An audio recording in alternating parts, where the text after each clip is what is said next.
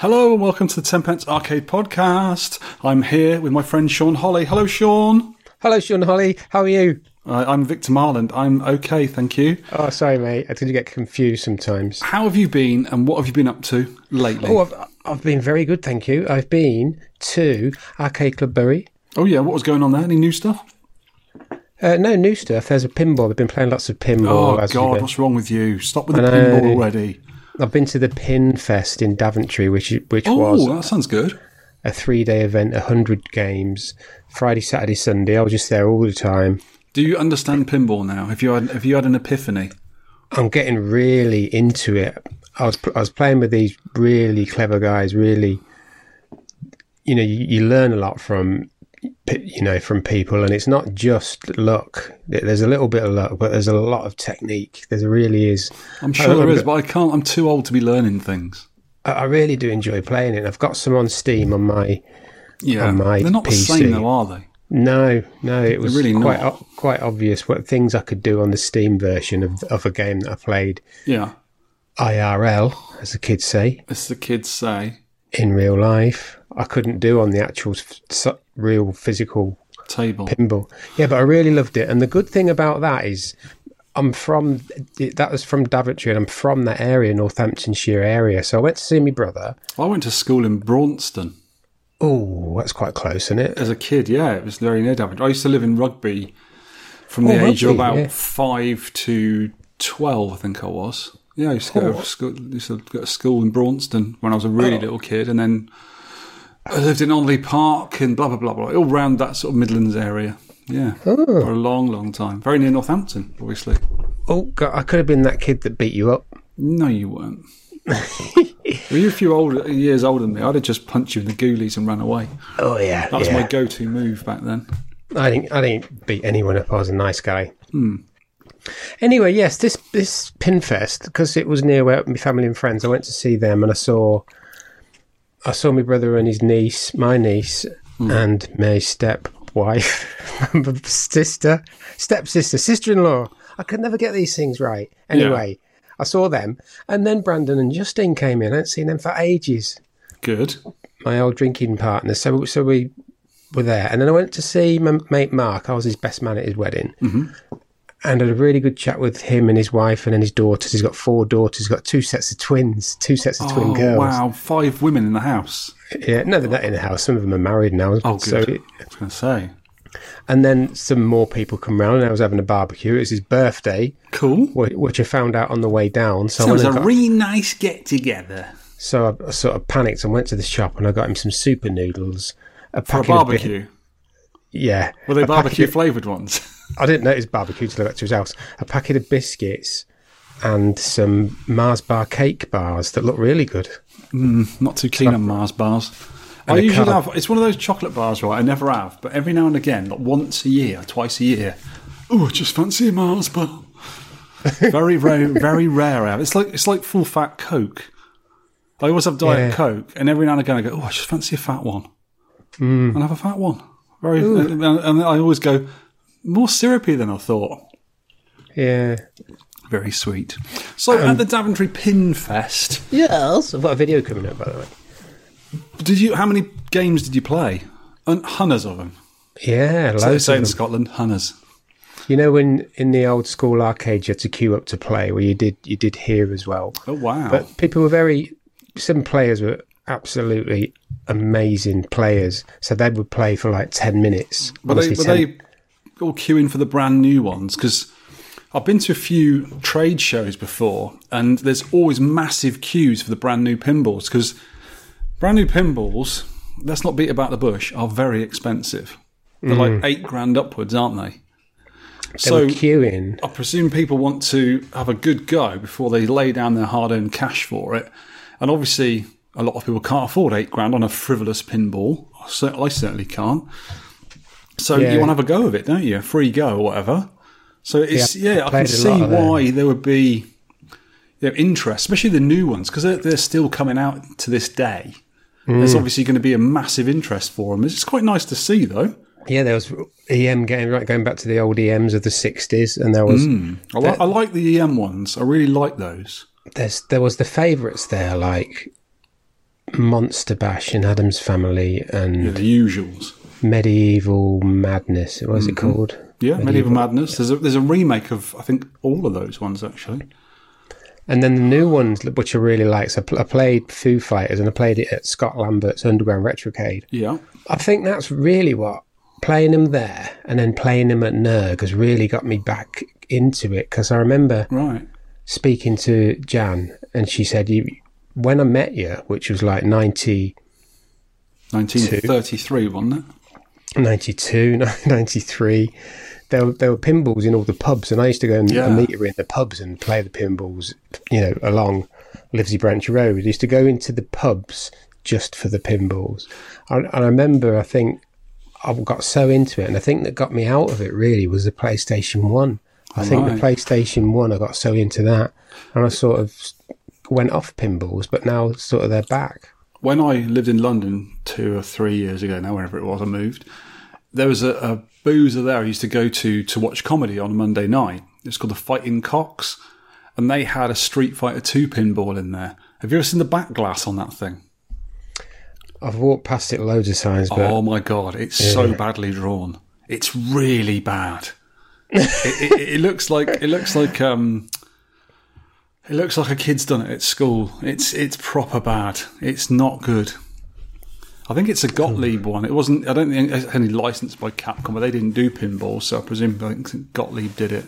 But it's a bad one. It's a stinker. It's a rotter. So, what were your favourites there? Which ones just stand out to you? There's an old one called Mystic, which I really liked. That's an 80s one, isn't it? I think so. Yeah, solid state. There's one called Medieval Madness. Yeah. No, sorry, Foo Fighters, which I really liked. That's a new one. There's another one that I queued up for, and I can't remember it. I've got it written down. But a mixture of the solid states and the new ones I really like. The EM ones that, with the massive, the small flippers and the massive, gaps and outlanes. I don't like the big gaps on the EMs. When you find one that's been adjusted, because you can adjust the flippers on some of them. You have different holes to put them in to make it easy, medium, and difficult. And I like those ones. I like the simplicity of them. Because I don't want to learn rules of a game. I just want to bat it around and try and get, when you sort of eye up a good score, I can get that quite often, and you just keep getting it to get the points. It's like a simple, easy thing for me to do. But yeah, the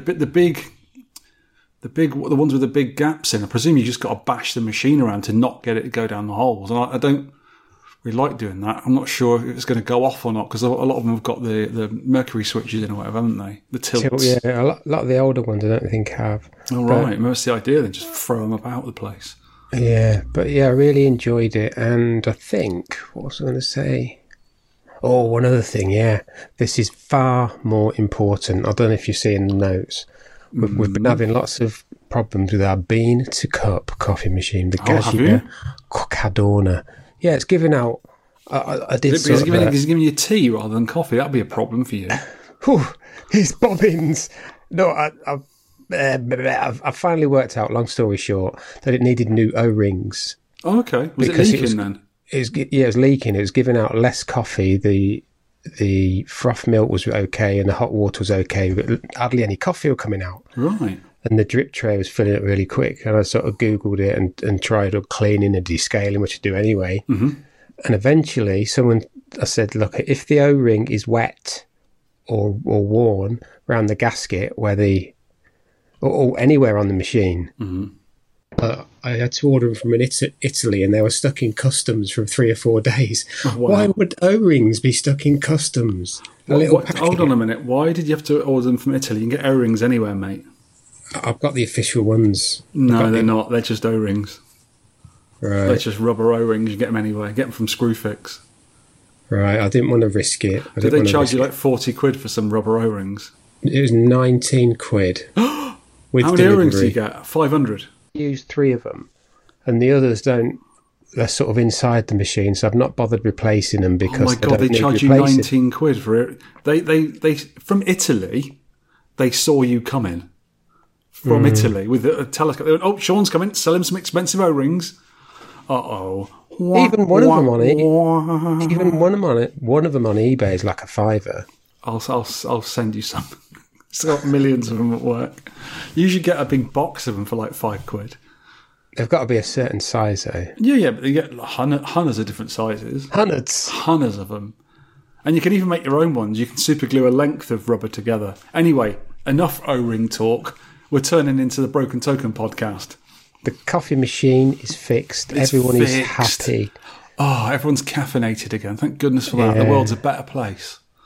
My double espresso in the morning, instead of being 200 ml, it was like 105. And now it's a gallon. Yeah. Whee! I have been... doing stuff. Well, let's do a non-arcade thing, which is going to be related to arcade stuff, then an arcade thing. So for me, I finally took the plunge and bought a CNC wood router. Oof. I've been threatening myself to buy one for a while. It is an Ooze Nest Workbee Z1 Plus. It's a 1 metre square machine with a working envelope of 770mm square, so I can fit in 2.5 feet square, I suppose. Oh, yeah. It took 2.5 days to assemble it, and it was exhausting to do. I really wore myself out doing that. It could have been easy if I actually had enough room to do it, but I was squashed into a small room with loads of stuff around me, and it made it very difficult moving around while I was doing it. But it all paid off, as it seemed to go together quite well, and I have been testing it so far by making a few small things. I did make one big thing, just finished that, and it kind of reminds me, if people don't know what a CNC router is, they know what a router is. You know, it's a tool, a work tool for wood to cut things. It's basically got little bits in it, and you can cut things, you can mill stuff. But a CNC one is a computerized one, so it does it all for you. It's automatic. So this thing, it kind of reminds me of a big 3D printer than a CNC machine, because I work on CNC machine at work. And the ones I've got at work are massive, and they're like £100,000 up to like £400,000. They're massive, and they cut metal seriously. But this thing is just for cutting little silly bits of wood. You can only put like little 6mm cutters in it, and my one at work takes like 80mm cutters. You know what I mean? They're massive. So this thing, it does look like it's built very similar to a 3D printer, and it kind of uses, I think it uses a language called Duet, which is used on 3D printers as well. So it's a 3D printer with a milling head, basically. So it's not super strong, but for doing wood, as long as you take your time on it, it cuts quite nicely. I've been interested in doing things with it, and it's been quite good so far. But it's kind of like my work machines, but a really, really lot less powerful. It's more like a toy, but you can still hurt yourself with it, so you've got to be a bit careful. So what I'm going to be doing in the future is making arcade and console bits with it, and maybe control panels, stuff like that. It's quite easy to program to do that, because I've got CAD-CAM software I use for work that I can use with it. And I've done a few little things. I made a coaster with a V on it, which was carved with engraving bits to sort of engrave the V on it. What's the V for?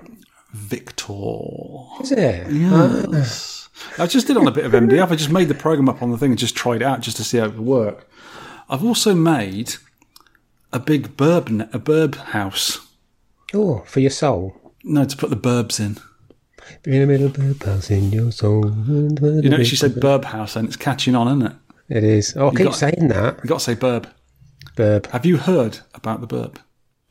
Yeah. Yeah, we won't go into that. Anyway, no. I've done that. I was painting it earlier. I'm just like varnishing it and staining it, and I'll put it together and put some pictures on Instagram of it. Oh, nice. What else have I been doing with it? I'm going to be making, I think, well, the control boxes I make for the Vectrex and all the different consoles, the arcade controllers, I'll be doing the holes on that rather than doing it with a step drill or doing it at work. I'm doing it on that. I've got a Neo Geo one in the works as well. It looks really nice. I've done a mock-up of that. So I'm going to do Neo Geo sticks soon for people. And bar tops. I'm going to be making CRT bar tops in the future, I hope. Well, if all goes well. Because I've already done one. I'm going to do some Vectrex ones as well, because there was a Vectrex arcade bar top released. But I think only about 100 were made. And it was like a timed thing. So you put 25 cents in or whatever. And it gave you 3 minutes of play. Or I think you could set it at different times. So I'm going to do something like that. But more modern. So you can just slide your Vectrex into it and clamp it in. And you've got a little Vectrex arcade machine. So, yeah, I'm sort of planning on doing things like that with it. So it's interesting at the moment. I'm just getting into it at the moment, trying to, calm myself and dial myself back from using my work machine, which can just annihilate wood in seconds. With this thing, I've got to take my time on it, cut in a certain way, use smaller cutters, do ththings in a certain way, clamp in a different certain way. It's just sort of getting used to it. But it's been quite fun so far. I've had a few scary things, because one time because with wood router as well, there's a lot of dust everywhere. And what you normally do is you get a dust shoe. It's a thing that fits over and it keeps all the dust in one place, and you use a hoover to suck it all away. I haven't got that. I need to make one. I need to make a dust shoe. So I'm going to make one of those very soon and attach it. But at the moment, I've just been holding the hoover over it to get all the dust. But one of the pieces had cut itself out, like a jigsaw puzzle. It had cut the piece out, and the hoover had pulled it. And it got caught in the router.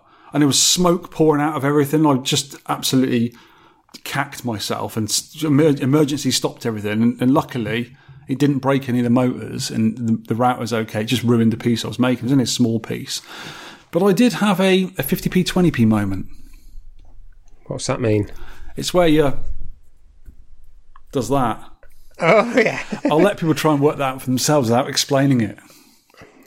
On the a bit of a yes, yeah, twitching, a bit of twitching, a bit twitch going on. So in the future, there will be arcade and console stuff being made with that. I've got plans. Excellent. I've got plans. Now, the proper arcade stuff. Do you remember last month I was trying to get my Sky Cursor inverted brackets PCB? It's a very small PC in a nice box, and it works on Jammer. So I bought Sky Cursor years ago when it was released from the Griffin Aerotech guys, and I haven't played it for ages, for years on end, like 3 or 4 years. I haven't played it. And I thought, I found it today. I'll put that in the pony. I'll play that for a bit. I'll get it updated, because I think they finished the game, because they were always updating it. And they put a 2-player simultaneous in there, and they put different bosses in. I was going to get it working, update it, and play it for a bit. But it doesn't work. I plugged it in, didn't work. And it's just dead as a dodo. When you turn it on, you plug it into Jammer, turn it on, you can see a little yellow light quickly blink on from the JPack, and then nothing. None of the fans start up on the little PCB, on the sort of the motherboard, sorry, because it's a Linux computer, basically. That doesn't start up. There's nothing going to it. I've been checking things. I thought it was the JPack. I thought, there's no power getting through the JPack into the computer. It must be the JPack. So I got another JPack, tried it on there. I put it in last night. Still the same. And what I did test, I think it's the problem now, is there is a Pico power supply that goes from the JPack, which is obviously your Jammer supplies 5 volts, 12 volts, and minus 5 volts. So the 12 volts goes from the JPack to this little Pico power supply, which powers the ATX motherboard. Now the 12 volts is getting to that bit, and then there's another wire that comes out into a little 4-pin block, which goes into the motherboard, and there's no 12 volts coming out of that. So whatever it's doing in there, whether it's regulating the power or filtering it or whatever, it's not working anymore. So I think I've got a Pico power supply stashed away in a box upstairs for something in the loft. So I might have to nip up there after we've done this podcast, grab it and see if that works. I want to play Sky Cursor again. And it's annoying me the damn thing doesn't work, because that cost me a lot of money, that PCB. Didn't I just working? I think I just put it in my Linux laptop and it worked, didn't it? Can you remember? Yeah, it should do. As long as you got, because it comes with a dongle, a copy protection dongle, because I don't want obviously people nicking their software. So it comes with a dongle. As long as you put the dongle in there, I think it would just work on a Linux laptop. Yeah, absolutely fine. Yeah. So I'm going to get onto that and try and get that working. But I thought it was the JPack, and JPacks are like 37 quid. They're not cheap. These Pico power supplies are about £12. I'm sure I've got one somewhere, so I will try that out. I'll tell you next time whether it worked or not. Right. Oh, another thing I've been doing with arcade stuff was tube swapping shenanigans. I found a 14-inch colour TV on, I think it was Facebook Marketplace, for free. Someone's getting rid of it. It was an old, I think it's a Bush one. Some cheapy mate like that was from the 80s. And it's a true 80s TV as well, because it's got no SCART on it. It's before SCART came into fashion. It's just got RF on it. I thought, I'll have that, and I'll do a tube swap, because the tube will probably, those tubes are very similar on a lot of those era TVs and monitors. I'll nick the tube out of it, and I'll pop it in my little Vartec Cadet, because that Vartec Cadet, it's got quite a good monitor in it, but the tube has got 1943 burn on it, really bad. So when you're playing light colour games, you can see 1943, the Battle of Midway, along the middle of the screen. Like, oh, for God's sake. And I thought I'd get that, do a tube swap. I've never done one before. They seem quite simple. You've got to do a few little checks to make sure it was compatible, and it was. But long story short, it didn't work.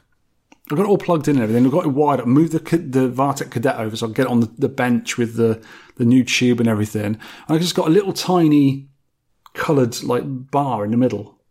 And I don't know why, I just gave up in the end. I'm getting like that now. It's just something that's just leave it. I'm not going to stress over it, leave it. I'll use it for another thing. Yeah, sometimes it's better just to move on, isn't it? Yeah, because there's a few of my cabs over there that could do with a tube swap, maybe. I'll have to just see if they're compatible. I don't know. I have no idea. But it is RF as well, so no one likes RF. Ooh, Atari 2600 time. Oh, no, because you can composite mod them now really quickly. I know, but I remember trying to tune them in. Oh, God, that was painful, wasn't it? Yeah. One thing that I forgot to mention is we use Blubberry, yeah, for our podcast. Yeah, something.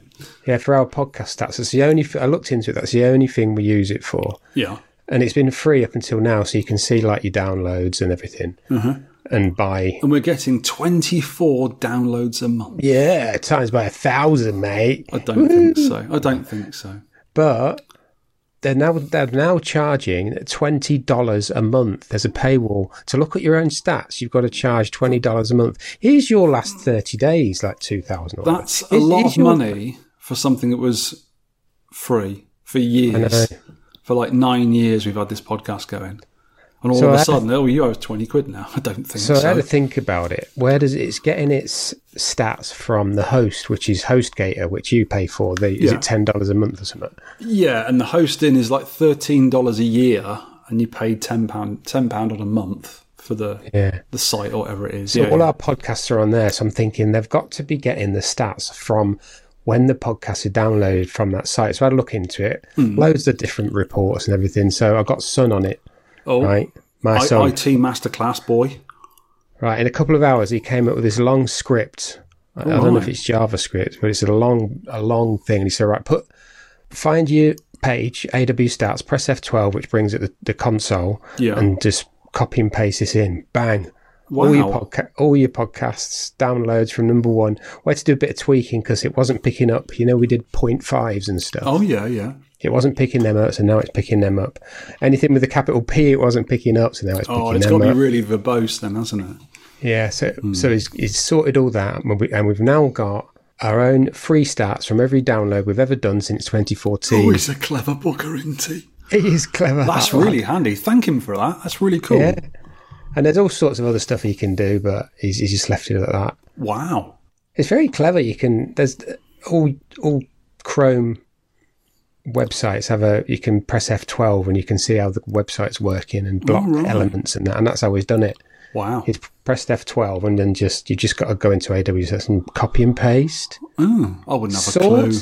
I wouldn't have a clue. Are the downloads less than you thought?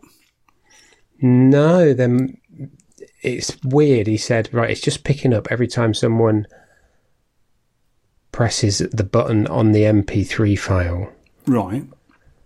To listen to it in a web browser, I take it. Anything. It could be anything. And they are very, very similar to the Blueberry stats. Right, okay. There's a couple more. I'd say overall, over the years, it looks like about 100,000 more that we've actually had than I think we've had. This is since 2014. Wow. But I think... It's mad, isn't it? Yeah, but I think it's done well, and now I can keep track of it, because I always like to keep track of how many downloads we're getting. Cool. We get like a burst, like when it comes out, and then people catch up. So the downloads keep going up for a few months, and then they sort of peter off. But yeah, well done, son. What have we been playing?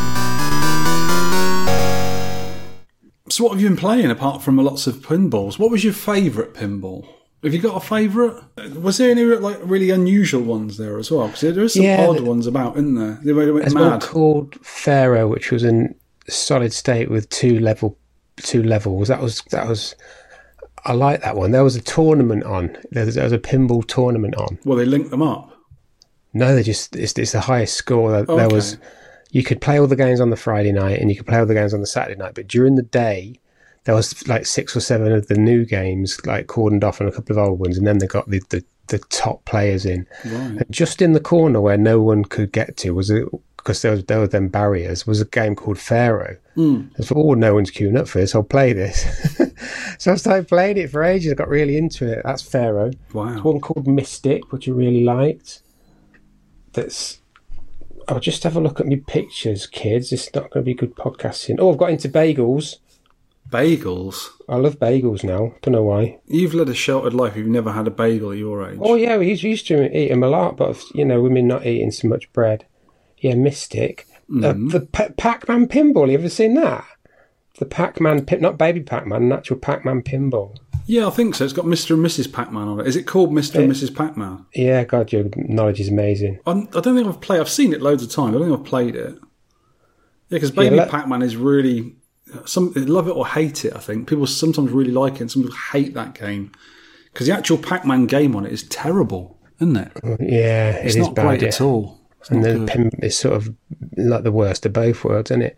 But yeah, Foo Fighters I really enjoyed. Godzilla I really enjoyed. Addams Family is still a favourite. The new ones are, they've honed it, but there's, like one guy said, there's so many rules to a pinball now. You've got to learn them. Yeah, I can't be bothered with that. And the other guy says, be asked. Just anything that's flashing, just shoot a ball up there. Right. Everything starts flashing. Multi-balls. All right, shoot that. Wow. That's what I do. You got to try and aim it. I'm not good at aiming. I'm getting better. Better. I haven't been playing many video games at all lately. Oh, sorry. Also, been playing Star Force in me and Nappy Dude and trainer playing Star Force in Arcade Club Bury. As you should, because it's a fine game. I did have one game like a little while ago. I think when I put the Vartec Cadet back together, because I was using it as a test machine for that monitor, I had a quick game of Star Force just to make sure it was okay, and it was. Still can't beat about 300,000. That's my top ever. I'm not very good at it, but I do like playing it, and I keep going back to it even though I'm not very good at it. It is absolutely... It's back in my favourites now, that Star Force. 600,000 my highest, which is not brilliant. Oh, I tell you what I did play the other day. But I reckon I can beat that. I played proper Scramble again the other day. Oh, which one? The real one. Oh, it's the Konami version. So it's slower fuel it's a bit more friendly, that one. That Stern one is really tough after about the third, fourth loop. It just gets insane. Tough. It gets insane. I'll tell you one game I haven't been playing. When I go on Instagram, I think, and also most of the social things, you get bombarded with bloody adverts. Yeah. And they always advertise these really, really crap phone games. Right. Let me try and sell this game to you, right? I keep seeing it, and because I keep seeing it, it's obviously being advertised a lot. So they must be paying advertising money for it. So they must be selling the game, right? To whom, I don't know. So, here's the premise of the game, right? You're a little person, like a soldier, at the front of the screen, right, at the bottom of the screen. And you can move left and right. That's all you can do. And you're constantly firing. So it's just swiping across with a finger on a touch screen, right? You're firing a machine gun all the time. What's coming towards you, I hear you cry.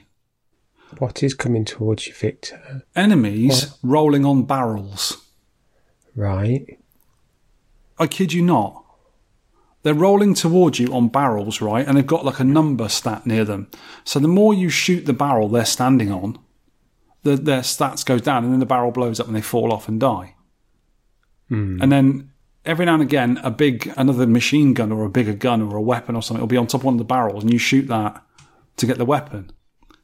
Isn't that the most stupid, brainless thing you've ever heard of in your life? A lot of them are. But it's just nonsense. Why would enemies be coming towards you with guns, not shooting at you, travelling on a barrel? I haven't got. And why would you shoot the barrel game to kill them? Why don't you just shoot them in the head with one bullet? Yeah, I haven't got any games on the phone. I deleted all the games on my phone recently because my phone, it wouldn't update for some reason in the evening, and I thought, maybe my phone's quite full because I've only got a cheap iPhone S. It was one of the sort of cheapy ones. And I thought, I've only got like 64 gig, the smallest one you can get. I thought, maybe it's full up with stuff. And there's a lot of WhatsApp pictures. That takes a lot of storage space. And I'll get rid of all the games. I never play them. I think I got rid of them all except Crossy Road. Because Crossy Road, if you're stuck somewhere and you're a bit bored, it's okay for a 5-minute whiz. That's it. But all the other ones, Mishihima Sama, Futari, the phone version, I think it's called Bug Princess. I got rid of that, never play it. Shooty Sky, which is basically a 1942 version of Crossy Roads, got rid of that. Some other rubbish. I just hate playing games on a phone. They are not the correct media to do it on.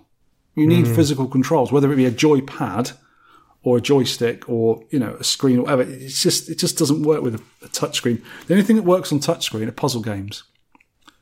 They get those the bar top puzzle machines, like the quiz machines. They work quite nicely with touchscreen, obviously because you're pressing things on the screen and that. But it's just nonsense. But that game, I just don't get it. What kind of brainless idiot would just sit there going left and right and left and right? Oh, for God's sake! They should just play Space Invaders. Yeah, I downloaded. Just out of interest, I downloaded Doom just to see it when I got my new. Yeah, it's a version of Doom, How would it work on a phone? It's like Commando. It's like an up-screen scrolling thing, and it's just one button, and I got bored with it when in about 5 minutes. It's just like, you've upgraded. You can buy this, and this. Go to the shop. Or you can unlock this. I just want to play some. I don't want to be fiddling around. So I just can't be bothered with it. I think the only ones that really work on screens like that are puzzle games. Where you can, matching games, that sort of thing. But anything else, it's just nonsense. Absolute nonsense. Arcade news. Talking about games and small screens, oddly enough, it's funny we said this. New Wave Toys are releasing a small, fully working, to scale Berserk and Frenzy cabinet. They look as fine as hell. They even have a slide-out dummy PCB on the cab. You can take a little false PCB out of it. Because on a proper Berserk and Frenzy machine, when you look at the front of the cab, on the left-hand side is a very thin, tall door, about 4 inches wide.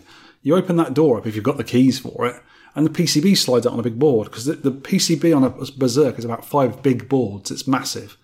And it slides out on this thing so you can get to the PCB. And they've done that on these little mock-up ones.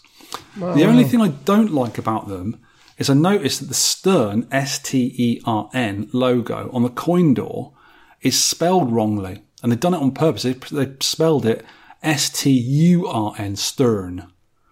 Right. Because it's not fully licensed. Because Berserk and Frenzy are now owned, believe it or not, by Atari. The shell company that's Atari, whoever owns it nowadays, whoever it's fell into at the moment. So it's really weird to get around the fact that Stern were the makers then, and that they're still an ongoing concern, because Stern, who made Berserk, are the modern pinball company that's still around to this day. Biggest in the world, yeah. Yeah. So I presume Stern sold the rights to Berserk and Frenzy a while back, and now they obviously can't put their name, or they won't want their name put into it, I presume, or Atari don't want the name put into it, whoever Atari is nowadays. So it's really odd that on the marquee, there's the Atari logo. It doesn't look right. It just doesn't look. Everyone knows Berserk and Frenzy are Stern. It's bizarre. It just doesn't work. But the little machines are really nice. If you like playing on those little machines, this is the thing for you. It looks really, really cool. But I think they clock up at $160 plus postage. But I think Game in the UK, the Game high street shop, are going to be stocking them at £160 each. So nearly the same price over here. But the Ghosts and Goblins and Ghouls and Ghosts mini cabinets look really nice that they do as well. These are like an alternative to the Numbskull ones. I've got the Numbskull Dig Dug. They're very good, both of them, very, very good quality. Yeah, love it or hate it. Hate it. Absolutely hate it. Arcade one-ups are releasing all sorts of stuff. They're releasing like gun games and...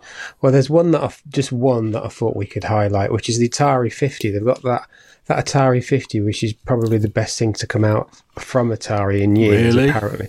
Which is a really good compilation. I'm shaking my head. Not this cab. No. The actual compilation is supposed to be really good. I cannot understand why they keep bringing compilations out. To make the dollars, baby. Yeah. Depends how you look at ROMs and IP and ownership and all that sort of thing. Everything we've been talking about up until, like, I don't know, maybe 5 or 10 years ago, can be played on an emulator on a modern PC nowadays. So if you've got an arcade machine, I've got an arcade machine over there with Bosconian in it. I own the PCB. I made the cab to go round it. I own the PCB. That was the original media it came on. If I then wanted to play Bosconian on a Mega Drive, for instance, I don't think it's even out on the Mega Drive, or a Spectrum or a Commodore 64, I should be allowed to do that for free because I own the PC, I own the original board of it, and I should be able to play that sort of anywhere. I know there's different laws against it and stuff, but then say I really like Namco games, and I do, and I haven't got an arcade cab anymore, and my old computer's in the loft or whatever. Oh, that's just come out on the Switch. That seems fine, but they came out on Mega Drive and SNES. A lot of, not particularly that game, but a lot of old games, they came out on the Mega Drive and SNES, even back in the like late 80s. They came out on those things. And then the next iteration of machines, like the PlayStation 1, for instance, came out on that. PlayStation 2 came out on that. PlayStation 3 came out on that. PlayStation, etc., etc., etc., and all formats.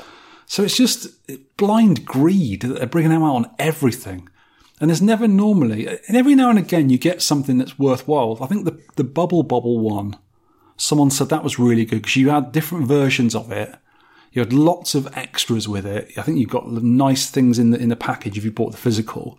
And it's like a true collector's thing. And I quite like the idea of that. But a lot of the time, these digital downloads or whatever, they charge quite a lot of money for an old game that everyone's got, everyone's played, everyone's got it on some media or other. And it's like, it doesn't quite sit right with me. And this is the same kind of thing. And this particular one, I have got a massive bugbear with these arcade one-ups. I've never liked them.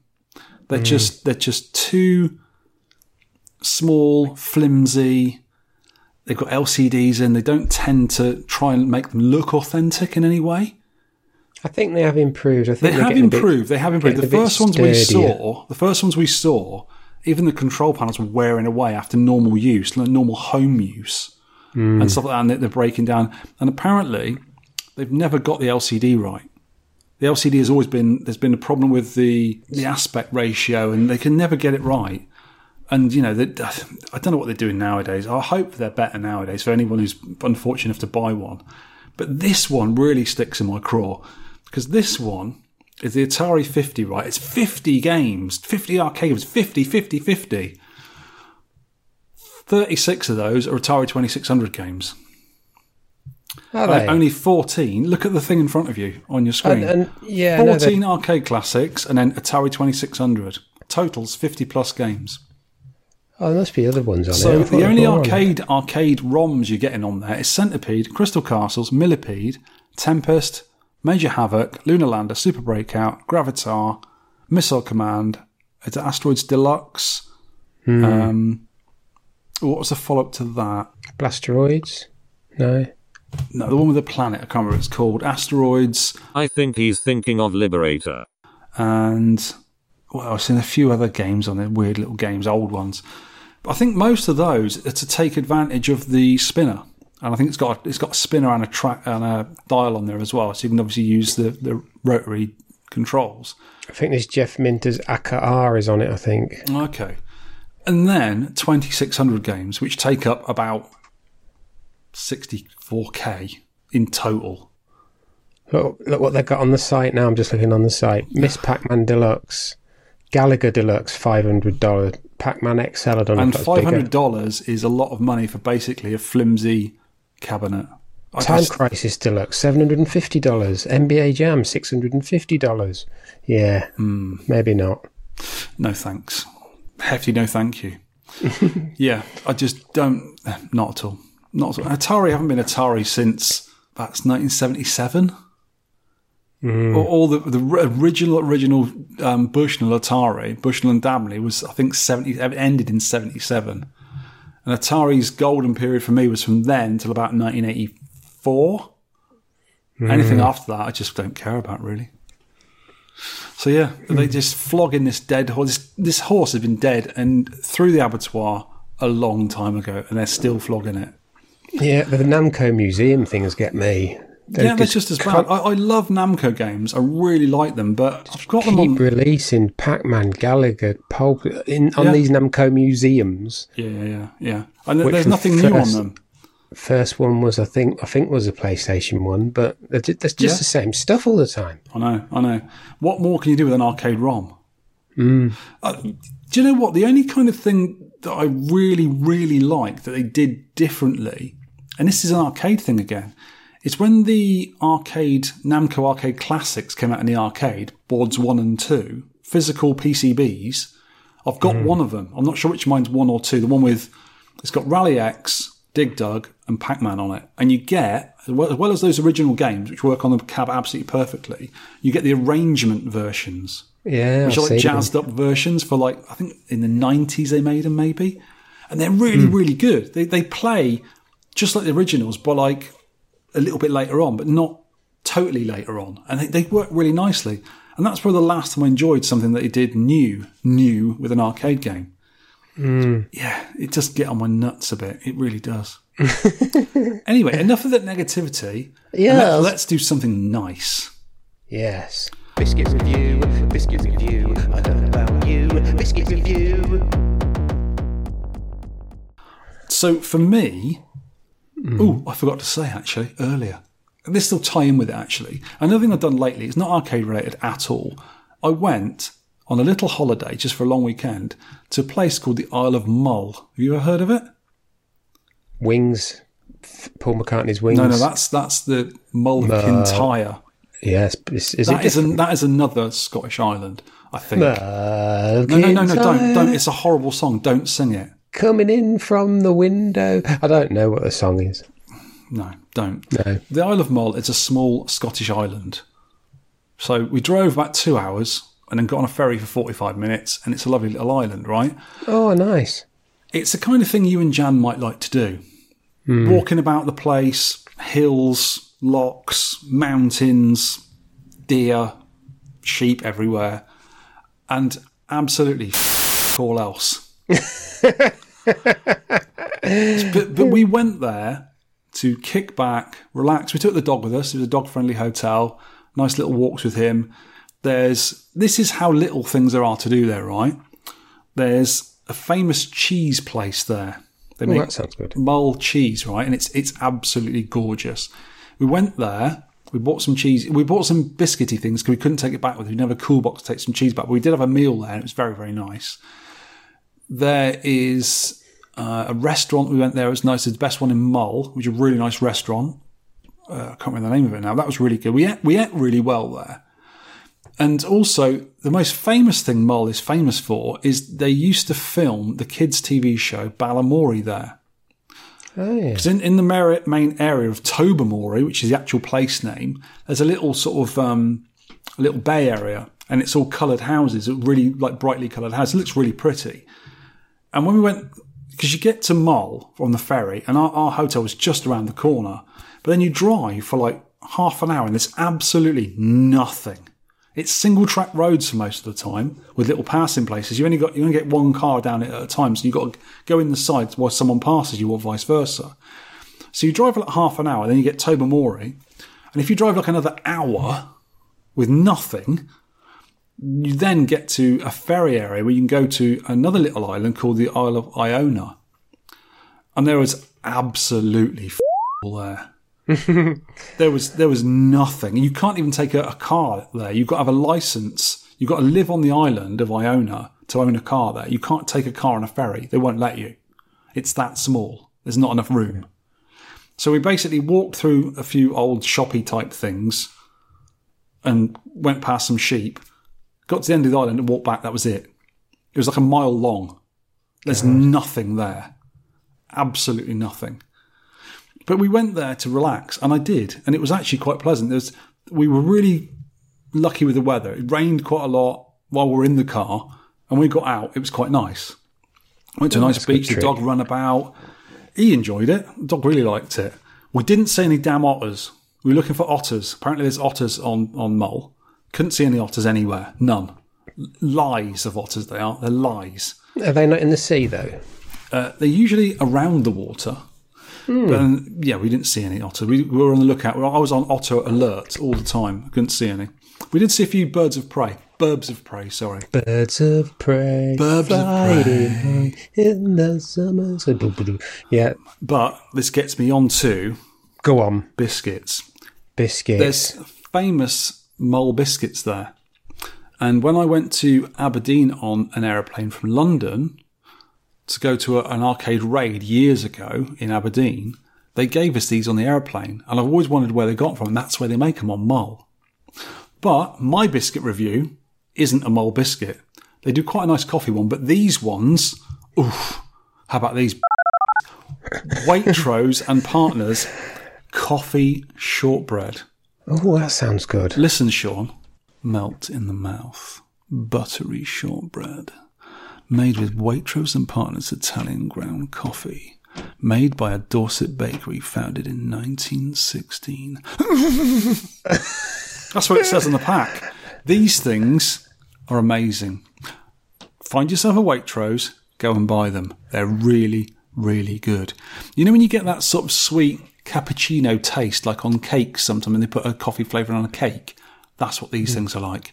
They're really, really, really good. Oh, did you save any for me? No, they're gone. Okay. What have you been chomping on? Well, we found some coconut macaroon hobnobs. I'm sure I've mentioned these to you before because I've had them. They're quite nice. Yeah, really nice, yeah. I think I've put on here, think Bounty Bar, but with more biscuit and less coconut. Yeah, nice. Yeah, but are they melt in the mouth, buttery shortbread? They're like crumble in the gob. Pretty nice things. That does not excite me. No. Okay. No. Anyway, crumble in your gob. Yeah, they're nice. They're a good. A solid 7 out of 10 for them. Yeah, but you know what? You know what coconut does, don't you? What does it do? It lodges in your teeth forever. I've got some in one of my teeth from when I was 7. You still got it? Yeah. You sure that's not a small... It never comes out. It's not a small tooth that's not come through. No, it's definitely a bit of coconut. God damn it. Recent pickups. My wallet is going to need a bit of a hospital visit after the CNC machine. That cost me quite a lot of money, and it needs to pay for its keep. It really does. I'll be selling stuff from that soon. But a little backstory to this pickup I got.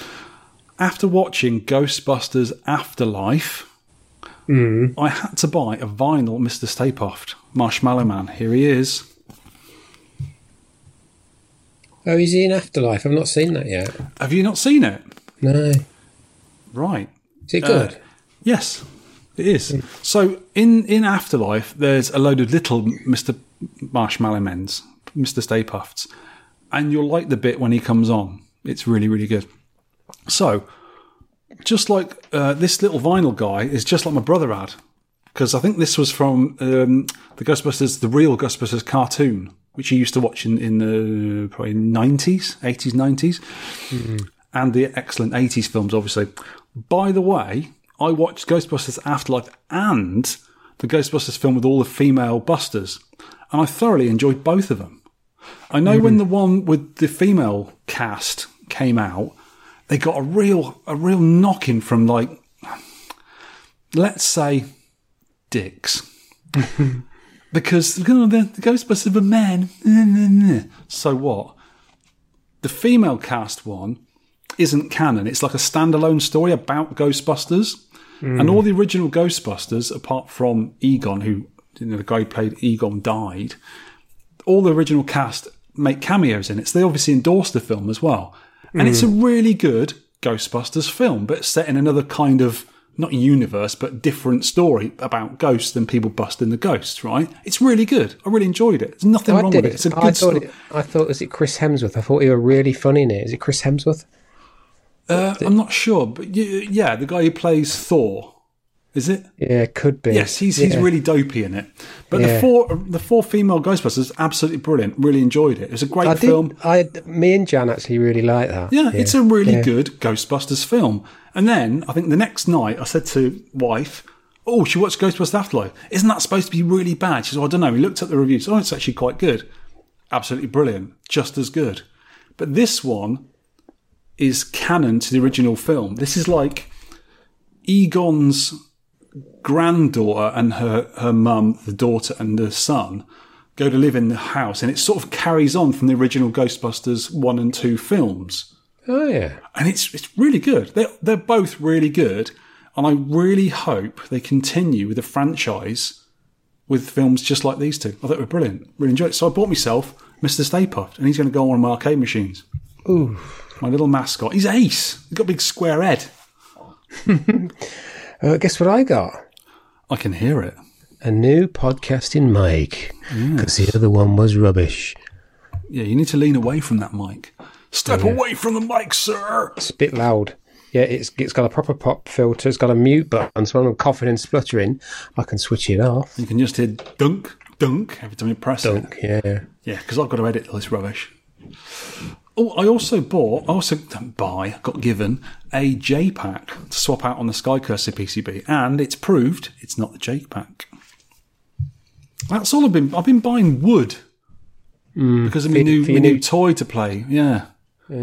So I've been cutting like normal MDF rubbish and plywood, but I want to start getting to cut proper soft and hardwoods, like decent pine, spruce, walnut, ash, stuff like that, woodeny things. So I've been buying bits of wood. And obviously cutters to use on the machine as well, and bits and bobs for that. So, yeah, I don't know what else. Did you say you use walnuts? You can use walnut tree. Yeah, not walnuts. Not pistachios? No, they're a bit small. You need a really small cutter for that. I love my nuts. Not a lot on the old buying front lately. Got no money left. But there may be something coming up. Coming up. There's an echo there. Listener feedback. There's been plenty of feedback regarding the podcast scores. Quite a few people have been playing it with us, which you'll see and hear later on. Lee Knight is talking about Thunderhoop. And Lee says, I'm not sure if Lee is a male or a female. Doesn't matter, they're a player. Damn it. I should have entered. I have the original PCB. Love it. For a B-rate game, I sure love it. Looking forward to listening in. Well, we may disappoint you because we did not like it. Got Majok here on not Facebook, Twitter has put any bonus points for this setup, and he set up his twin sticks. And Rygar's saying, are they four-way 8-bit switches? No.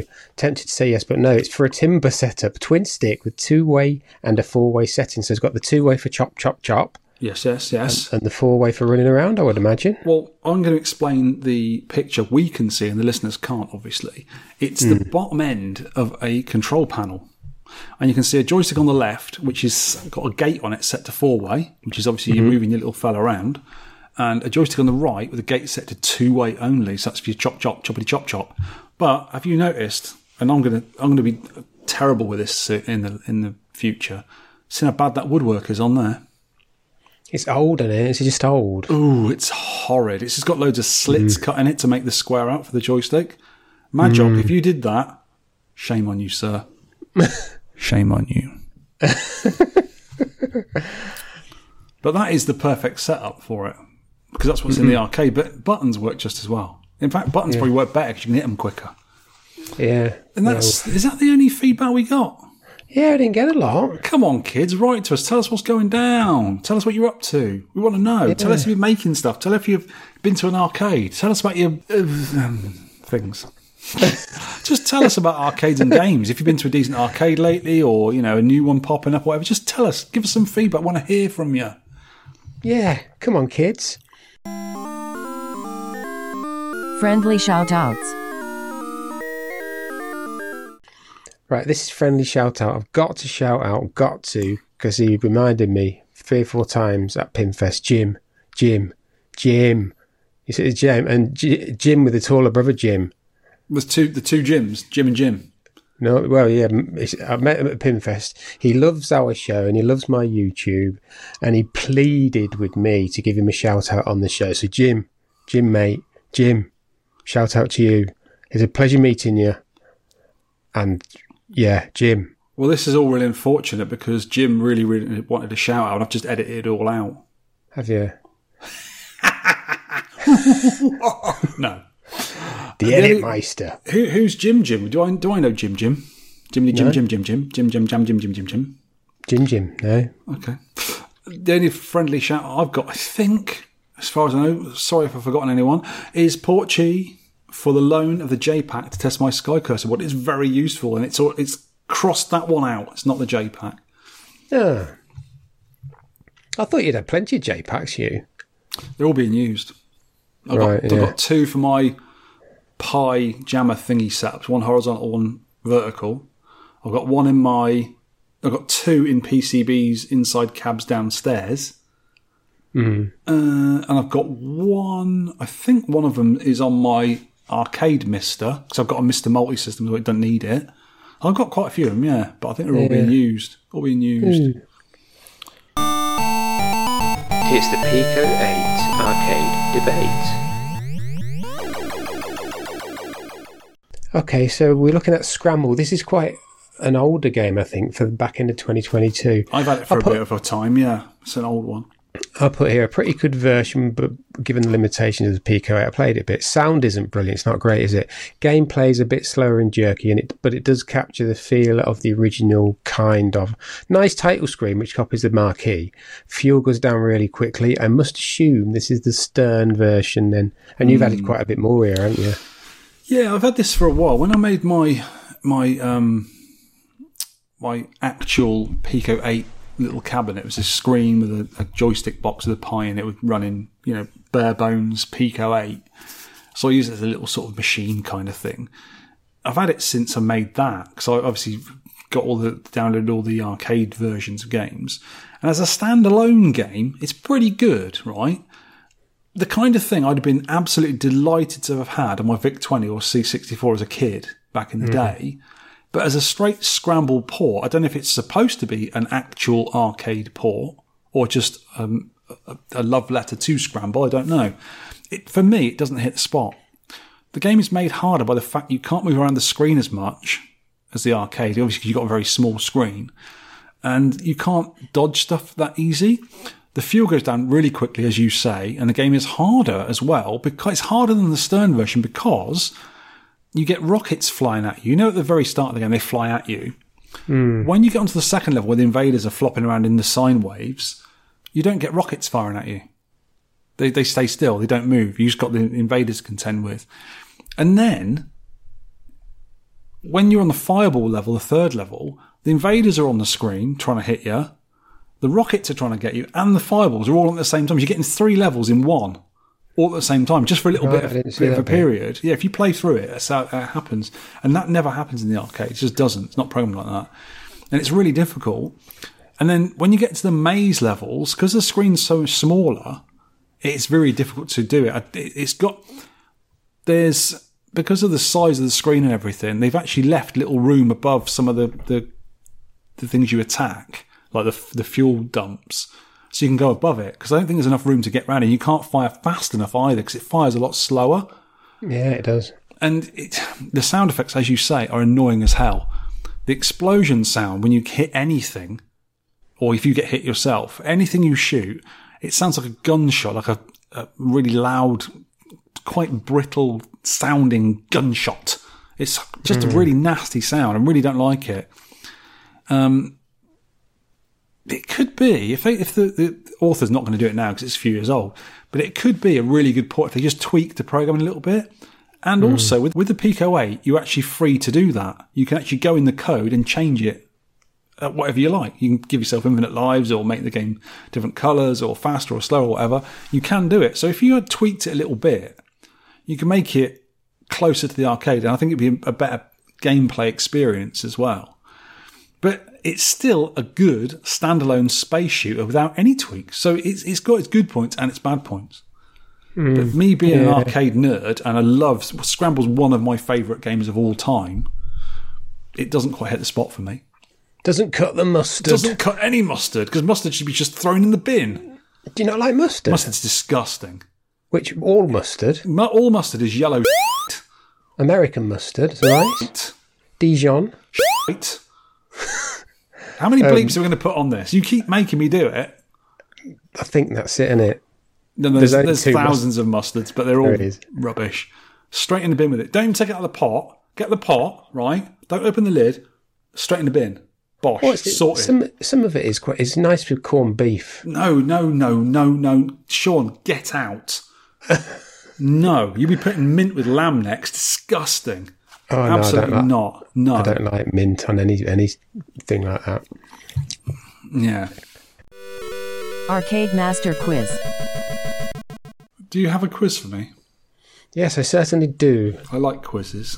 Quiz me up, sir. Right. I've got the Marshmallow Man with all the answers here. He's going to help me out. Is he? Yeah. Has he become sentient? Yeah, as long as the answers are marshmallow, we'll be okay. Oh, well, there's a few of them. Good. Marshmallow. Right, number 1. What type of game is Alien Sector similar to? Alien Sector? Ooh, never heard of it. Do you know who it's by? Namco, I think. Namco? Never heard of it. Is it a gun game? It's a left and right shooter. Oh, is it? Go through tunnels up and down, left and right. Never heard of it. It's similar to... You don't really know. It's similar to Sidearms. Oh, okay. That kind of game, but a bit more cartoony graphics. What was it called? What was it called in Japan, really? I had no idea anyway, because I don't even know what the game is. So, yeah. What is it called? Barajuke. Oh. Have you heard of that? I've heard of Barajuke because Barajuke is a Namco game and it's part of the Mr. Driller legend. Because on Mr. Driller Drill Land, which came out on the GameCube and it was recently re-released on the Switch, there's a Barajuke level in it. You play the characters from Barajuke.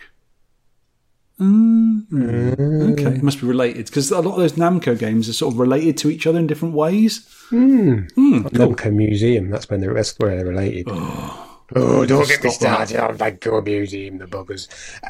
Number 2, ASO by SNK. What is that an acronym of? ASO. You're not going to believe I know this. Armoured Scrum Object. Yes, well done. How do I know? Why do I know these useless things? Why don't I know decent things? What type of game it is then? It's an up-screen vertical shooter. Yeah, 2 points for that one. Oh, yeah. Oh, this is an obscure one. Cannonball. What type of game is Cannonball? Cannonball. Is it a black and white game like... Oh, what's it called? Avalanche. The Atari Avalanche. Is it a game like that? No, it's like Breakout, really. Oh, okay. It's like Breakout. And what is weird, there's a character in Cannonball. If you get this, it'll be a shot in the dark. There's a character that you control, and the bat is on his head, and he's the one batting the ball back, like on the Breakout thing. Yeah. What is the character under the bat? Is he a clown? No, it's Pac-Man. Really? Yeah, it's a Namco game then. I don't know. I've not put the companies down here. It has to be Midway or Namco, surely. Yeah, I'll have to. We can edit it in. How weird. Right. Number 4. You've only got 2 points. Uh-oh. We've got Armoured Scrum. Yeah. Gyrus. How many points for clearing the ships on the chance stage? 5,000. 10. Oh, poop. And what was it called? What's a bootleg of it called? Oh, is it like To the Earth? No. Gyrus.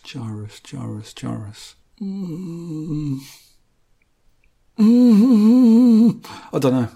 Venus. Oh, I think I have seen that. Okay. Yeah. Number 5. Oh dear, Vic. Cosmo Police Galavan. I love that name. Yeah. Released by who? Oh, same people who did Mag Max. Is it SNK? No. Go on, have another guess. It's. Oh, I can see that. I can see the Spectrum release by Imagine because they released it. Not IREM. My mind's gone blank. Who made Crazy Climber? That company. Nichibutsu. That's them. Was it them? Yeah. I thought so. My mind's gone blank. I'll give you a point for that. I could see that in, when you I can see Mag Max. I know it's related to Mag Max. I think it's like the follow-up or something. Oh, yeah. Cosmo Please Gullivan. Was there a sequel to this game? Yes, Mag Max. Mag Max 2? Yes, there was a sequel. You have a point for that. It was a SNES game called Cosmo Please Gullivan 2, Arrow of Justice. Arrow of Justice. Arrow of Justice, or Just Ice, whatever way. Right, this is a good... I think you might get this. Name the order of the main 1942 games were released. So it was like 1942 is the first one. Yes. There's five in the main series. Can you get them? So obviously 1942... 1943, 1943 Kai. Not counting that, it's just 1943. Okay. 1941. Yeah. 1944. That's not in the right order, I'm afraid. Was it 1945? No, so there's two versions of that, wasn't there? There's a middle one. 1941 June. There's a weird one called 19XX, The War Against Destiny. I did know about that, but I didn't know when it was released. So 1942 was December 84. 1943 and all two of the versions were 87. 1941 was 90. 19XX was 96. And 1944, the Loot Master, that was on Neo Geo hardware. That was 2000. Is there two or three of those, or is that 1945 where there's two or three of them? But yeah, they're Sikio games. Sikio games. Awful. Absolutely hate Sikio games. I should get an extra point for 1943 Kai, though, because that's one you didn't even think about. I didn't include them, because there's Kai, there's Battle of Midway. I'll give you another point. Yes. Because you're struggling here. It's easy to get points out of this sucker. Number 7. What was the working title for Millipede? What was it called? What was it nearly released as? Centipede 2. No, Centipede Deluxe. Yes, Centipede Deluxe, yeah. Look at me remembering things. How many points do you get for hitting the body of the Millipede? Body. Oh, a body. 10 points. 10, yes. How many points for the head of the Millipede? 50. 100. Bugger! Number 8. This is right. In 1983, Atari released a set of 12 collector pins. Yeah. You know them like little badges? Yeah. They did it every so often. In 1983, they released a set of 12. How many of these, think of like games from about 1980 to 83, obviously. How many games can you get that were on these little pins? Right. Here we go. Pong. No. Breakout. No. Think more modern. Asteroids. No. What? Asteroids Deluxe. Yes, Asteroids Deluxe. Battlezone. Yeah.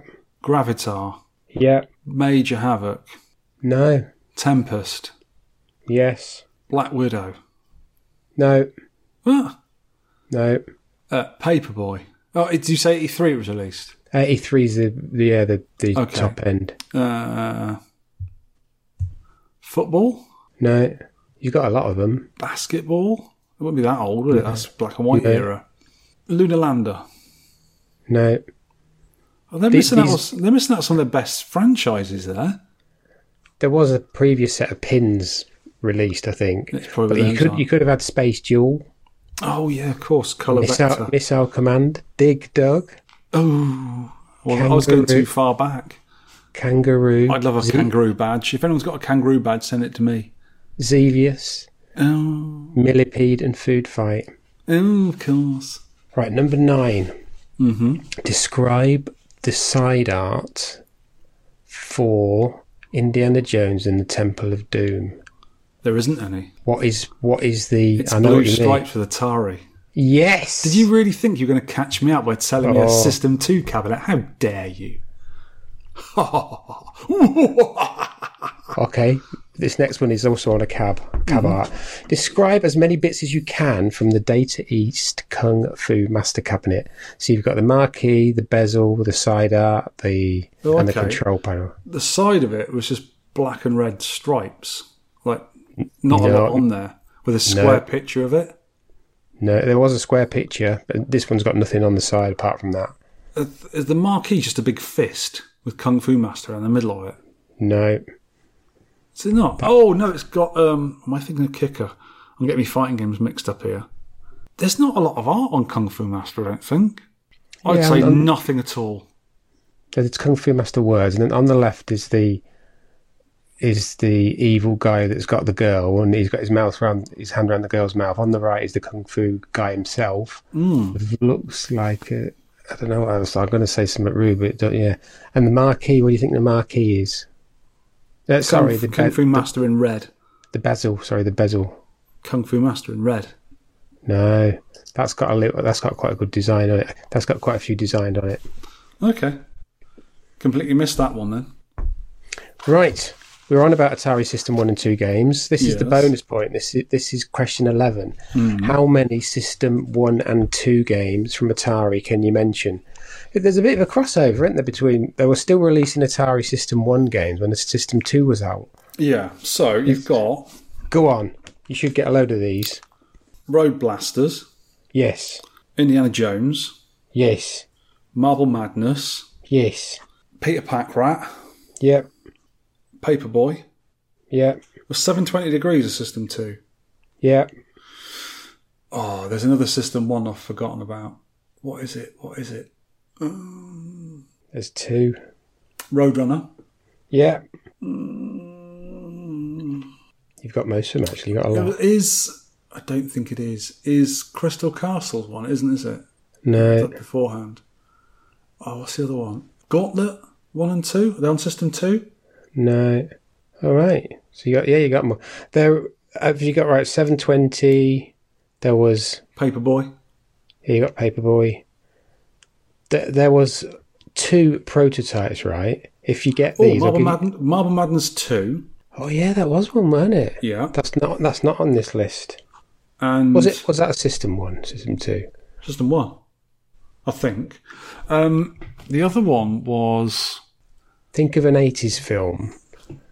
With, E.T.? No. And anarchic kind of mini creatures.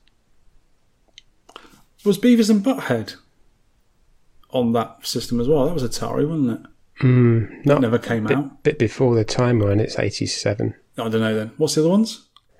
Gremlins prototype. Oh, yeah. There was an Asteroids prototype. There's no pictures, but the System 16 thinks it possibly became Blasteroids. Oh, okay. You had there was Relief Pitcher, which was a baseball game. That was a prototype. Road Blasters. Boring. 720 Degrees Accelerator. I don't know what Accelerator is. No. APB. Oh, APB, of course. Championship Sprint. Pull over. Championship Sure could use a Sprint. donut. Championship the sprint games as well, of course. Super Sprint, yeah. Well, you saved yourself a bit there. You come back to 15 points. Out of 400. Rubbish. Yeah. I did not do well. Well done, sir, for your excellent quizzing skills.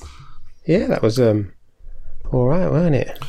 And because of the game we're doing this month, here is a word from our sponsor. I'm a lumberjack and I'm okay. I sleep all night, I work all day.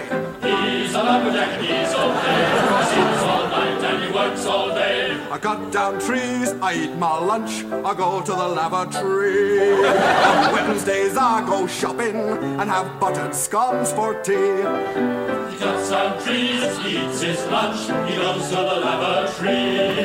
On Wednesdays he goes shopping and has buttered scones for tea. He's a lumberjack and he's okay. He sleeps all night and he works all day. Feature game review. It is Timber by Bally Midway 1984, powered by MCR hardware. Wiki and Clov seem to think it was MCR2 hardware, But System 16, which is a very good site, thinks it's MCR3 hardware. Who knows? It's Midway hardware. Someone called Steve Meyer designed Timber as well as the rather cool game Tapper. They both have the same look, sound and feel, and it sounds just like this.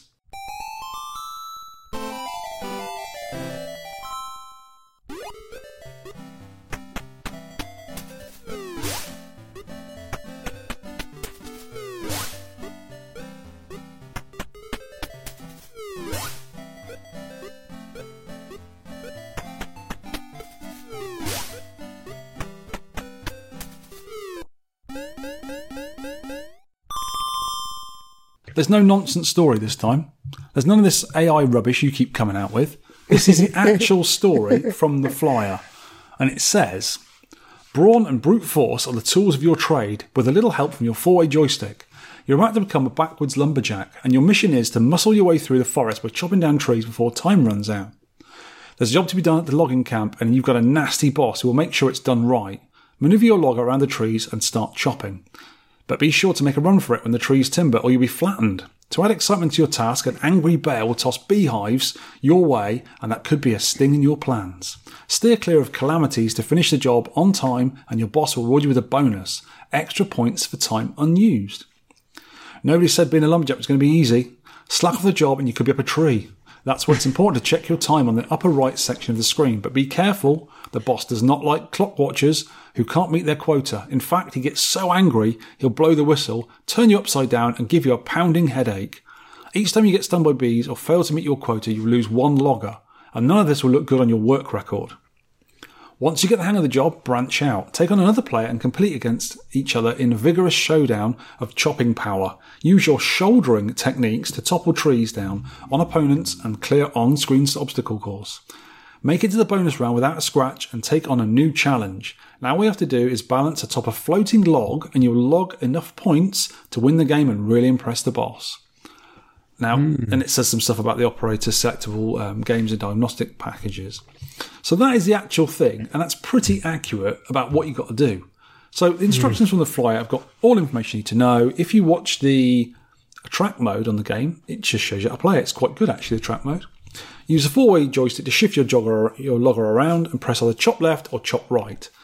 And most cases with us, it's going to be buttons, but on the actual cabinet, a second left-right joystick on the original cab was to cut down the trees. You didn't have buttons, you actually had a joystick. So like Tapper had the little beer lever to press to chuck the beers around, this has got its own little joystick thing. It's quite clever how it did it. So you can either lean into the trees to stop it landing on you, you can push them away from you, or just get out of the way when it falls. Avoid the nasties, that's about it. There is a mini bonus level between the number of levels, tasking you with log rolling. You have to stay atop a rolling log in the river. You push your joystick opposite direction it's rolling to, and it keeps changing. If your actions are too slow, you'll end up in the drink, like I did all the time. If you manage to stay afloat during the allotted time, you get a nice bonus. I never did. Because as you're on top of the log, your bonus is rolling up as it is. So the longer you stay on there, the better it is. I think you get a bonus at the end. I've never managed to do it. Really? I got within about 3 seconds of doing it once. God. So the game is also, I imagine, I didn't get to play it two-player, but it's a good two-player game. You get to play with a friend or foe and chop trees down together. You can work together to please the big boss or be turds to each other and push the tree to the top of each other. That is quite a fun way to play. And I would definitely push a tree on top of Sean for a laugh. Yeah. Definitely. So if I'm ever near your house at Christmas time, you're getting your Christmas tree pushed over on you. Ha ha! Look at him. Covered in baubles. Ha ha! Right, tips and secrets of this game. There's not a lot to it, really. So all I can say, you can chop the beehives as they're being flying towards you, but you've got to get slightly above them to get them, and it's quite hard to hit them. I think you get 500 points for hitting the bees. I've only ever done it by accident. I've done it a few times by accident. I don't mean to do it, but yeah, I just try and get out of the way of them. The other one is, in some of the trees, there's a little burb, pink burb. And if you chop his tree down, he runs off, squawking away all over the place. If you grab him, you get 1,000 points.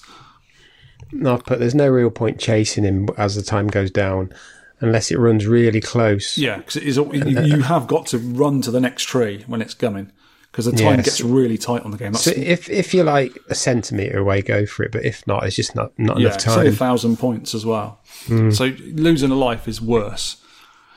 Lean into the trees to make them fall away from you. So if one's coming, if you want to get rid of it quick, just push away from it. It does it a little bit quicker as well. Also, if you fell all the trees in the same direction, you get an extra 5,000 points bonus. And you said that doesn't work. It does after level 4. Ah, right. I didn't know this because I watched the YouTube and I was just flicking through it and I went, oh, 5,000 points. I'll do that. Did on the first level, nothing. What's going on here? And when I got to the 4th level, that's when it kicks in. So that's quite a good little secret, actually. Because if you were playing that in the arcade and you sort of play, I wonder if if you were sort of thinking that way, I wonder if you get them all the same way, you get a bonus. Do it on level 1, nothing. You won't bother again. But when you do it on level 4 and then onwards, 5,000 points every time. And you can either let it fall one way or push it. But as long as they're landed in the same direction, you'll get the bonus for it. It's worthwhile doing. Right, this is tips from Mr. Rygar. Yeah. And he's got his normal incredible score. He's put top tips from level 7 and 8 onwards. Number 1, avoid beehives unless you can hit them without stalling. Absolutely. Number 2, zoom off to the next tree where you think the next tree will pop up as soon as you've delivered your 5th chop. Don't bother pushing his put. And trip over stumps for shortcuts. When you trip over a tree stump, it slows you down. Yeah, but I suppose it's quicker than it going around it.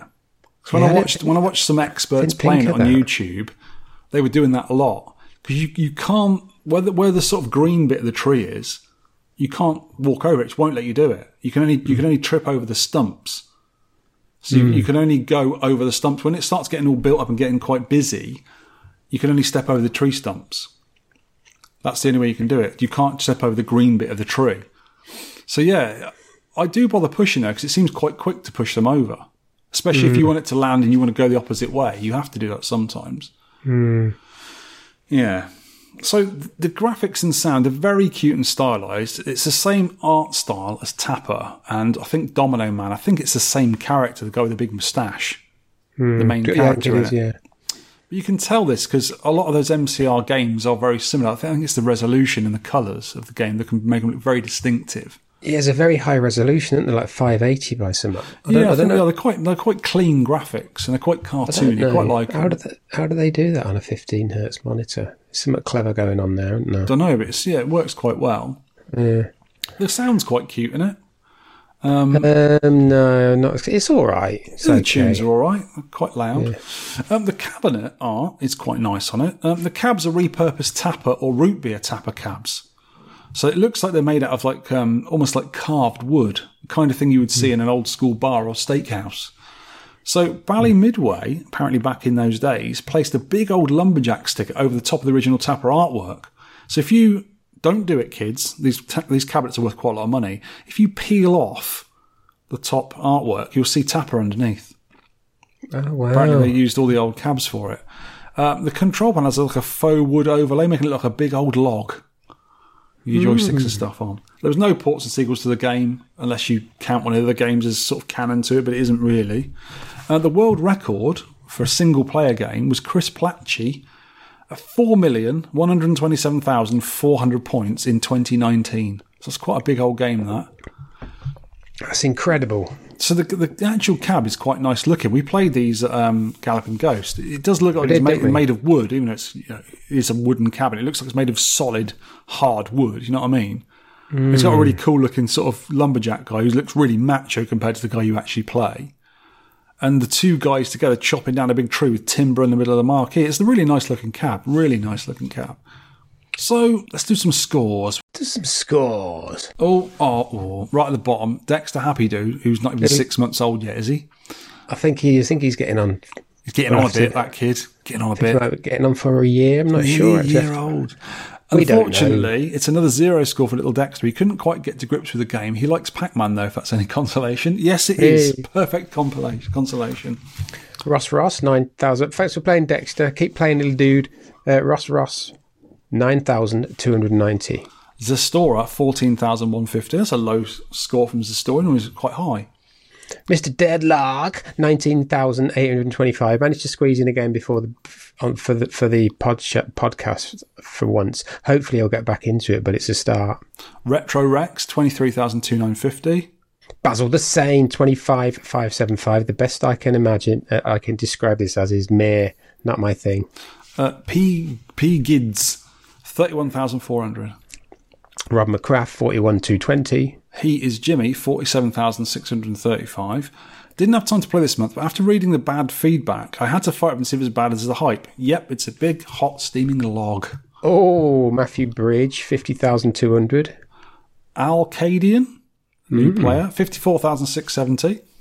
Pillbowl, 55,65. Vader GP, 63,880. I think I would have been better with a 4-way joystick. I was getting flashbacks of playing Stardew Valley, chopping all his trees down. Snarkhead, I don't think I said last time, but it was good to meet him at Nerg. Good to meet mate. 65,100. Mr. Messi, 65,605. Me, a very lowly 67,220. Just a minute. Just let me get my pinger ready. You've beat me, haven't you? Oh, yes. I've done this for a while. J. Ping Barber, 67,310. Dr. R.C. Biscuits. It's good to have it. A new player. Dear 10 Pence Arcade, I'd like to give my Timber high score, which is this, 68,140. I've just started listening to the show. I really enjoy it. I was playing this game many years ago, and my friend Vishnam, who would beat me regularly, he is now 72 years old, and I enjoy my revenge. I beat him easily on this game now. Kindest regards, Dr. R.C. Biscuits. I got quite a high score. I didn't realise. Okay, I like that. Mark Happy Dude, 68,465. I would have loved to have played this more, but it was just too much for me to take. The game well and truly had me stumped. I saw 3 puns in there. Virgil's aunties. He's only gone and got 68,790, ain't he? Tactical Giles, 69,835. Is back. Adam Flint at the 11th hour put a score in, didn't he? 71,465. I'm hastily submitting this score before the 5 p.m. deadline. By the look of it, Timber dates from that era when arcade games are often based on mundane jobs, such as Tapper and Paperboy. Oh, yeah, that's true. Yeah.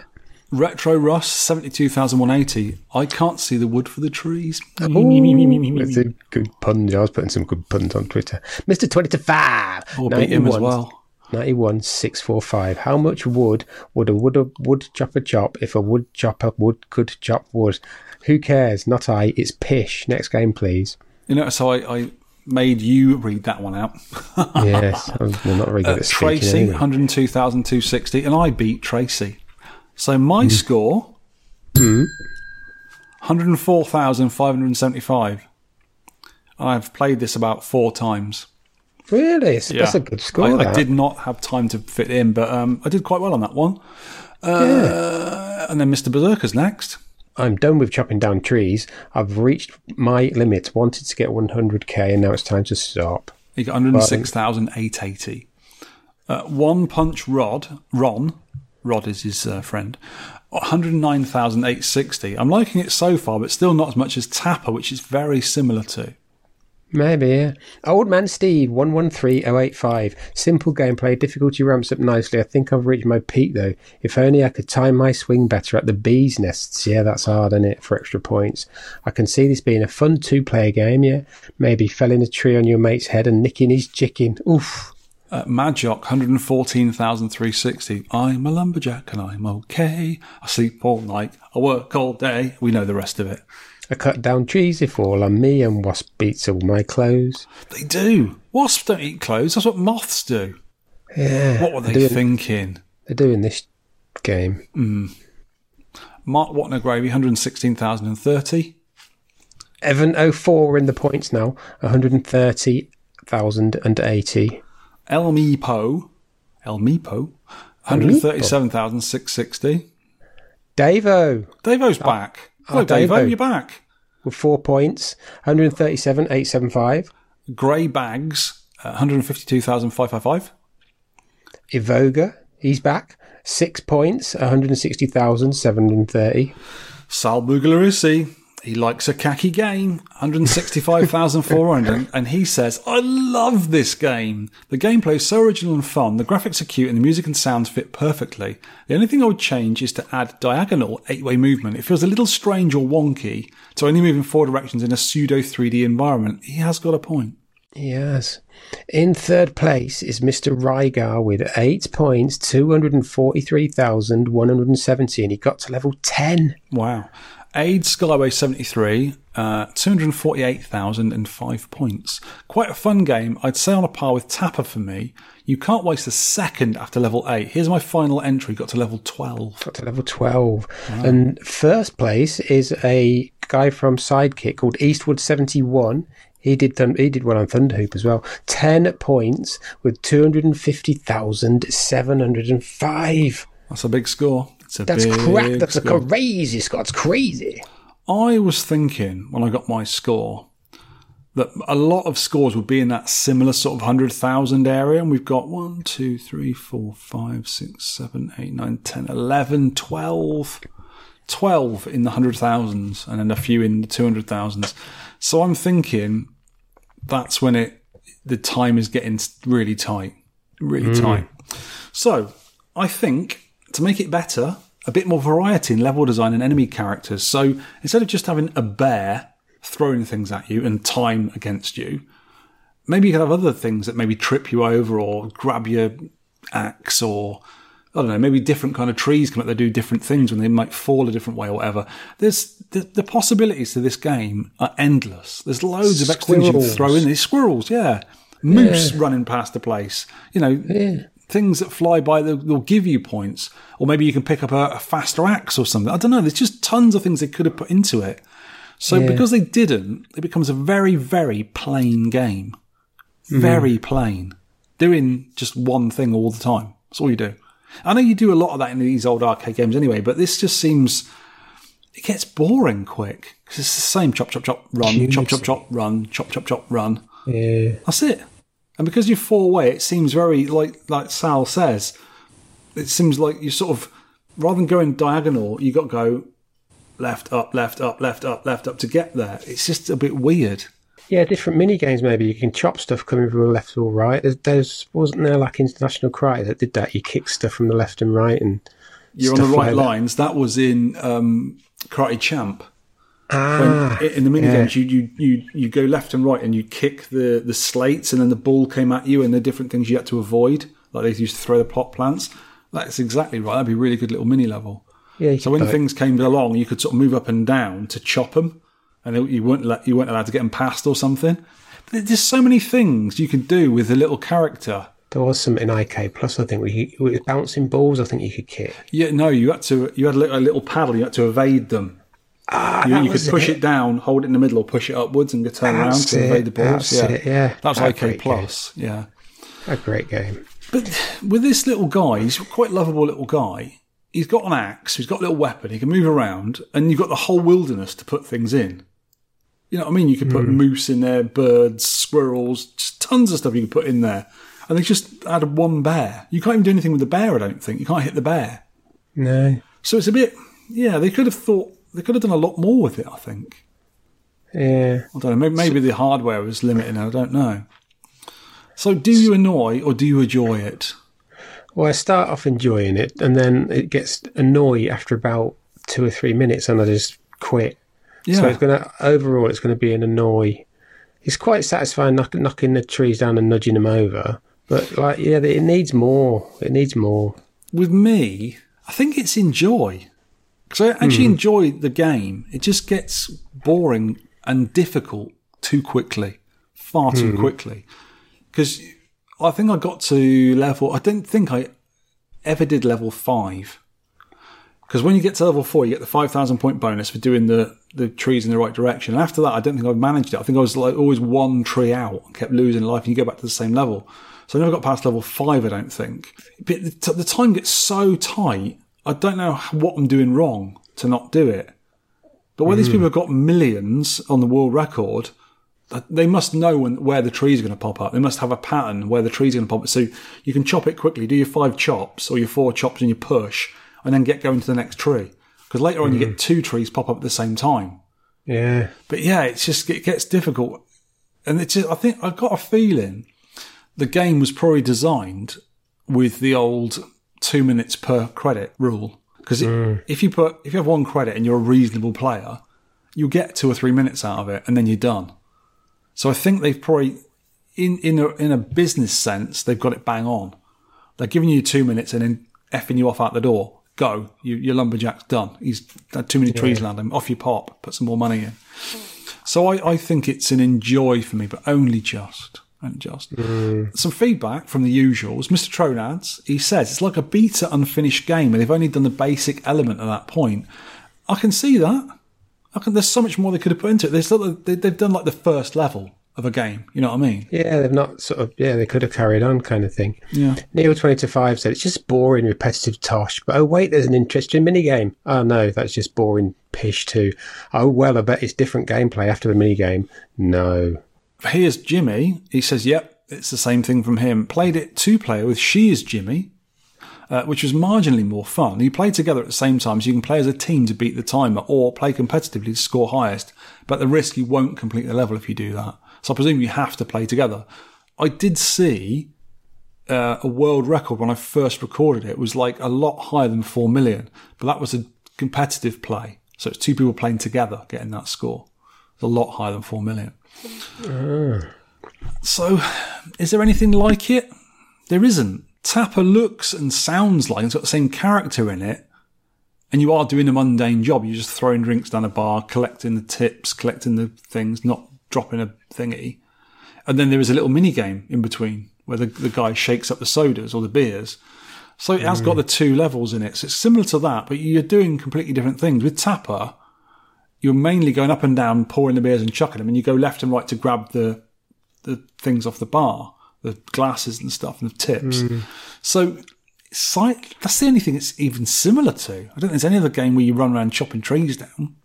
You know, MAME info has like a list at the end of the info, and it says Inferno. I don't know what Inferno is. What's Inferno? Inferno is an obscure Williams game. Ah, I don't know if I've played it. Steelworker, Frisky Tom, Dockman. I know Dockman. No, that's not similar. Blueprint. No, Blueprint's nothing like it. Mario Brothers. Why have they said Mario Brothers? It's nothing like it. Mario Brothers is the 2-way and a jump button.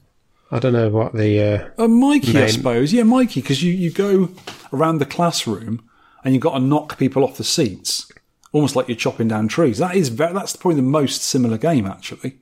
Oh, yeah, and I never liked Mikey. I hated that game on the Spectrum. Absolutely hated it. Everyone else loved it. I don't know why. So, yeah, to me, it's too difficult too quickly. Your time is just nowhere near enough. And we were playing on level 3, was it? Which is like the medium to easy level. Yeah, default, whatever that is. Yeah, whatever 3 is, yeah. So, yeah, it's a bit of a weird one, this. It just seems so simple, and it could have been a lot nicer with a really nice-looking cabinet, really nice-looking graphics, good premise, but they just didn't follow it through. Didn't put enough in there. I want more for my Timber Man. Yeah, me too. Boom. Uh-oh. Mr. Holly's been on. I've just seen what he's picked for next month. Are you going to tell the listeners what this is, Sean? Yes, this is as I played it. I had a list of games that I played at Galloping Ghost, and I like this one's called Alligator Hunt. Yes, this is obscure. It's by Gale Co., which Thunderhoop was. Oh, God. So I don't know if I'm tempting fate here. 1994. The ROM is Alligator with 1 L because... 8 letters. 8 letters in a MAME ROM, isn't there? Yeah. ALIGATR. Lives 2. Difficulty normal. Now this is like Thunderhoop, but this is you get hit twice. That lives is hit twice. A power bar goes down to a third, and then you're dead, and there's no more lives. So that's it. There's no extra lives I can find. There's no boosting your power bar back up. And I've played it through on the Raspberry Pi, and it doesn't crash on my Raspberry Pi. Okay, yeah. Because the Thunderhoop crashed on the Raspberry Pi, I think. So poor. And on some else, it crashed onto certain cabs. But this one seems okay. So a Raspberry Pi 4 with the FB Neo played all the way through. I played all the way through a my cab. So this is how far can you get kids on one life? How low can you go? I think he's got a great feel to it. I think some people will be able to do it. Because I can't remember what game it is. Is it a fight and go right? It's like Cabal. You know Cabal? Oh, yeah, okay. Where you're a little man with a crosshair shooting everything. Yeah, okay. Right, so it's almost a gun game. I hate you. It's not a gun game. Yeah, it's kind of gun game. It's different. It's a different gun game. Okay. Any road up, please submit your score to us and feedback, please, about all sorts. Arcade ROMs only on this game. No scores from console or computer compilations, or they may be different. You can give us your score on Twitter. We're never going to call it X, it's Twitter. Hashtag 10p score. A Sidekick app in the 10pence club section. You can email the site, which is vertvic@10pencearcade.co.uk. You can comment on Facebook on our page, and you can talk to us on UK VAC. The deadline for score submissions is Monday, the 2nd of October, 5 p.m. UK time, please. Any last passing shots, Sean, before we go and eat our dinners and all that? No, thank you for listening to us, kids. And we will get back to you in a month. Enjoy this game. It's, like I said, it's a one and done life. So get as far as you can. Okay. I think there's some people may be able to do it, you know. Okay, all right. Or somebody do you know if it loops? Does the game loop? No, it ends. It's a very funny ending. It's got like no spoilers. Yeah. And the music is just bizarre. It's absolutely bonkers. Well, so was Thunderhoop, really, wasn't it? I know. It's just so not suitable. But there you go. It's that weird. It's good. Okay. On that note, I will bid you adieu. Adios. You can download or play the podcast, read all the show notes, and leave feedback at www.10pencearcade.co.uk. You can email me at vertvic@10pencearcade.co.uk. You can also reach us on our Facebook page. You can tweet me at 10pencearcade, and you can tweet Sean at Sean Holly. We'd love to hear from you for game suggestions, arcade pickups and stories, or any of your personal thoughts on anything we may have covered.